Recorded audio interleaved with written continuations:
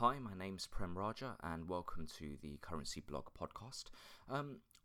Sterling exchange rates ended a lot lower against the euro and dollar on Friday after a few days of strength against most G10 currencies.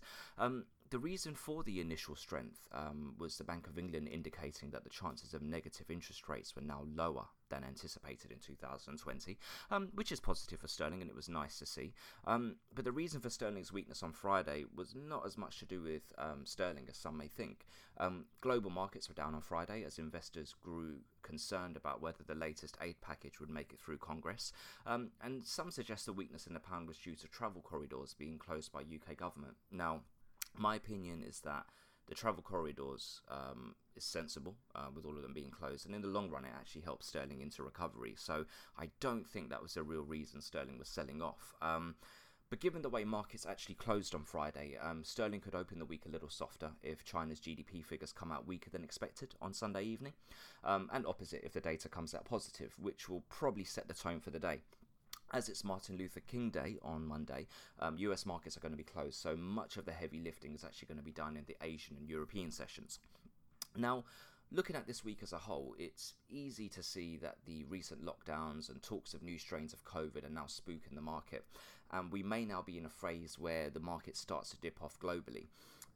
Sterling is usually a risk trade which reflects global sentiment, so when we see a global dip, like March 2020, sterling goes with it, and when confidence is back up, so is sterling. So aside from any data, it's actually key to keep a close eye on COVID cases, new strains, hospital numbers and deaths, unfortunately, and I know these are all depressing things to watch, but unfortunately this is what the market is actually moving on.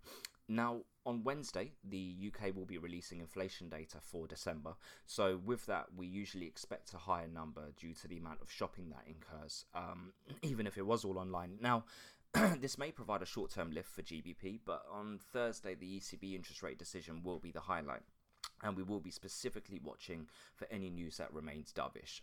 If we get anything dovish for euro, then we do expect pound euro to go up. And anything specific to the euro as a currency against, the dollar mostly, I would say.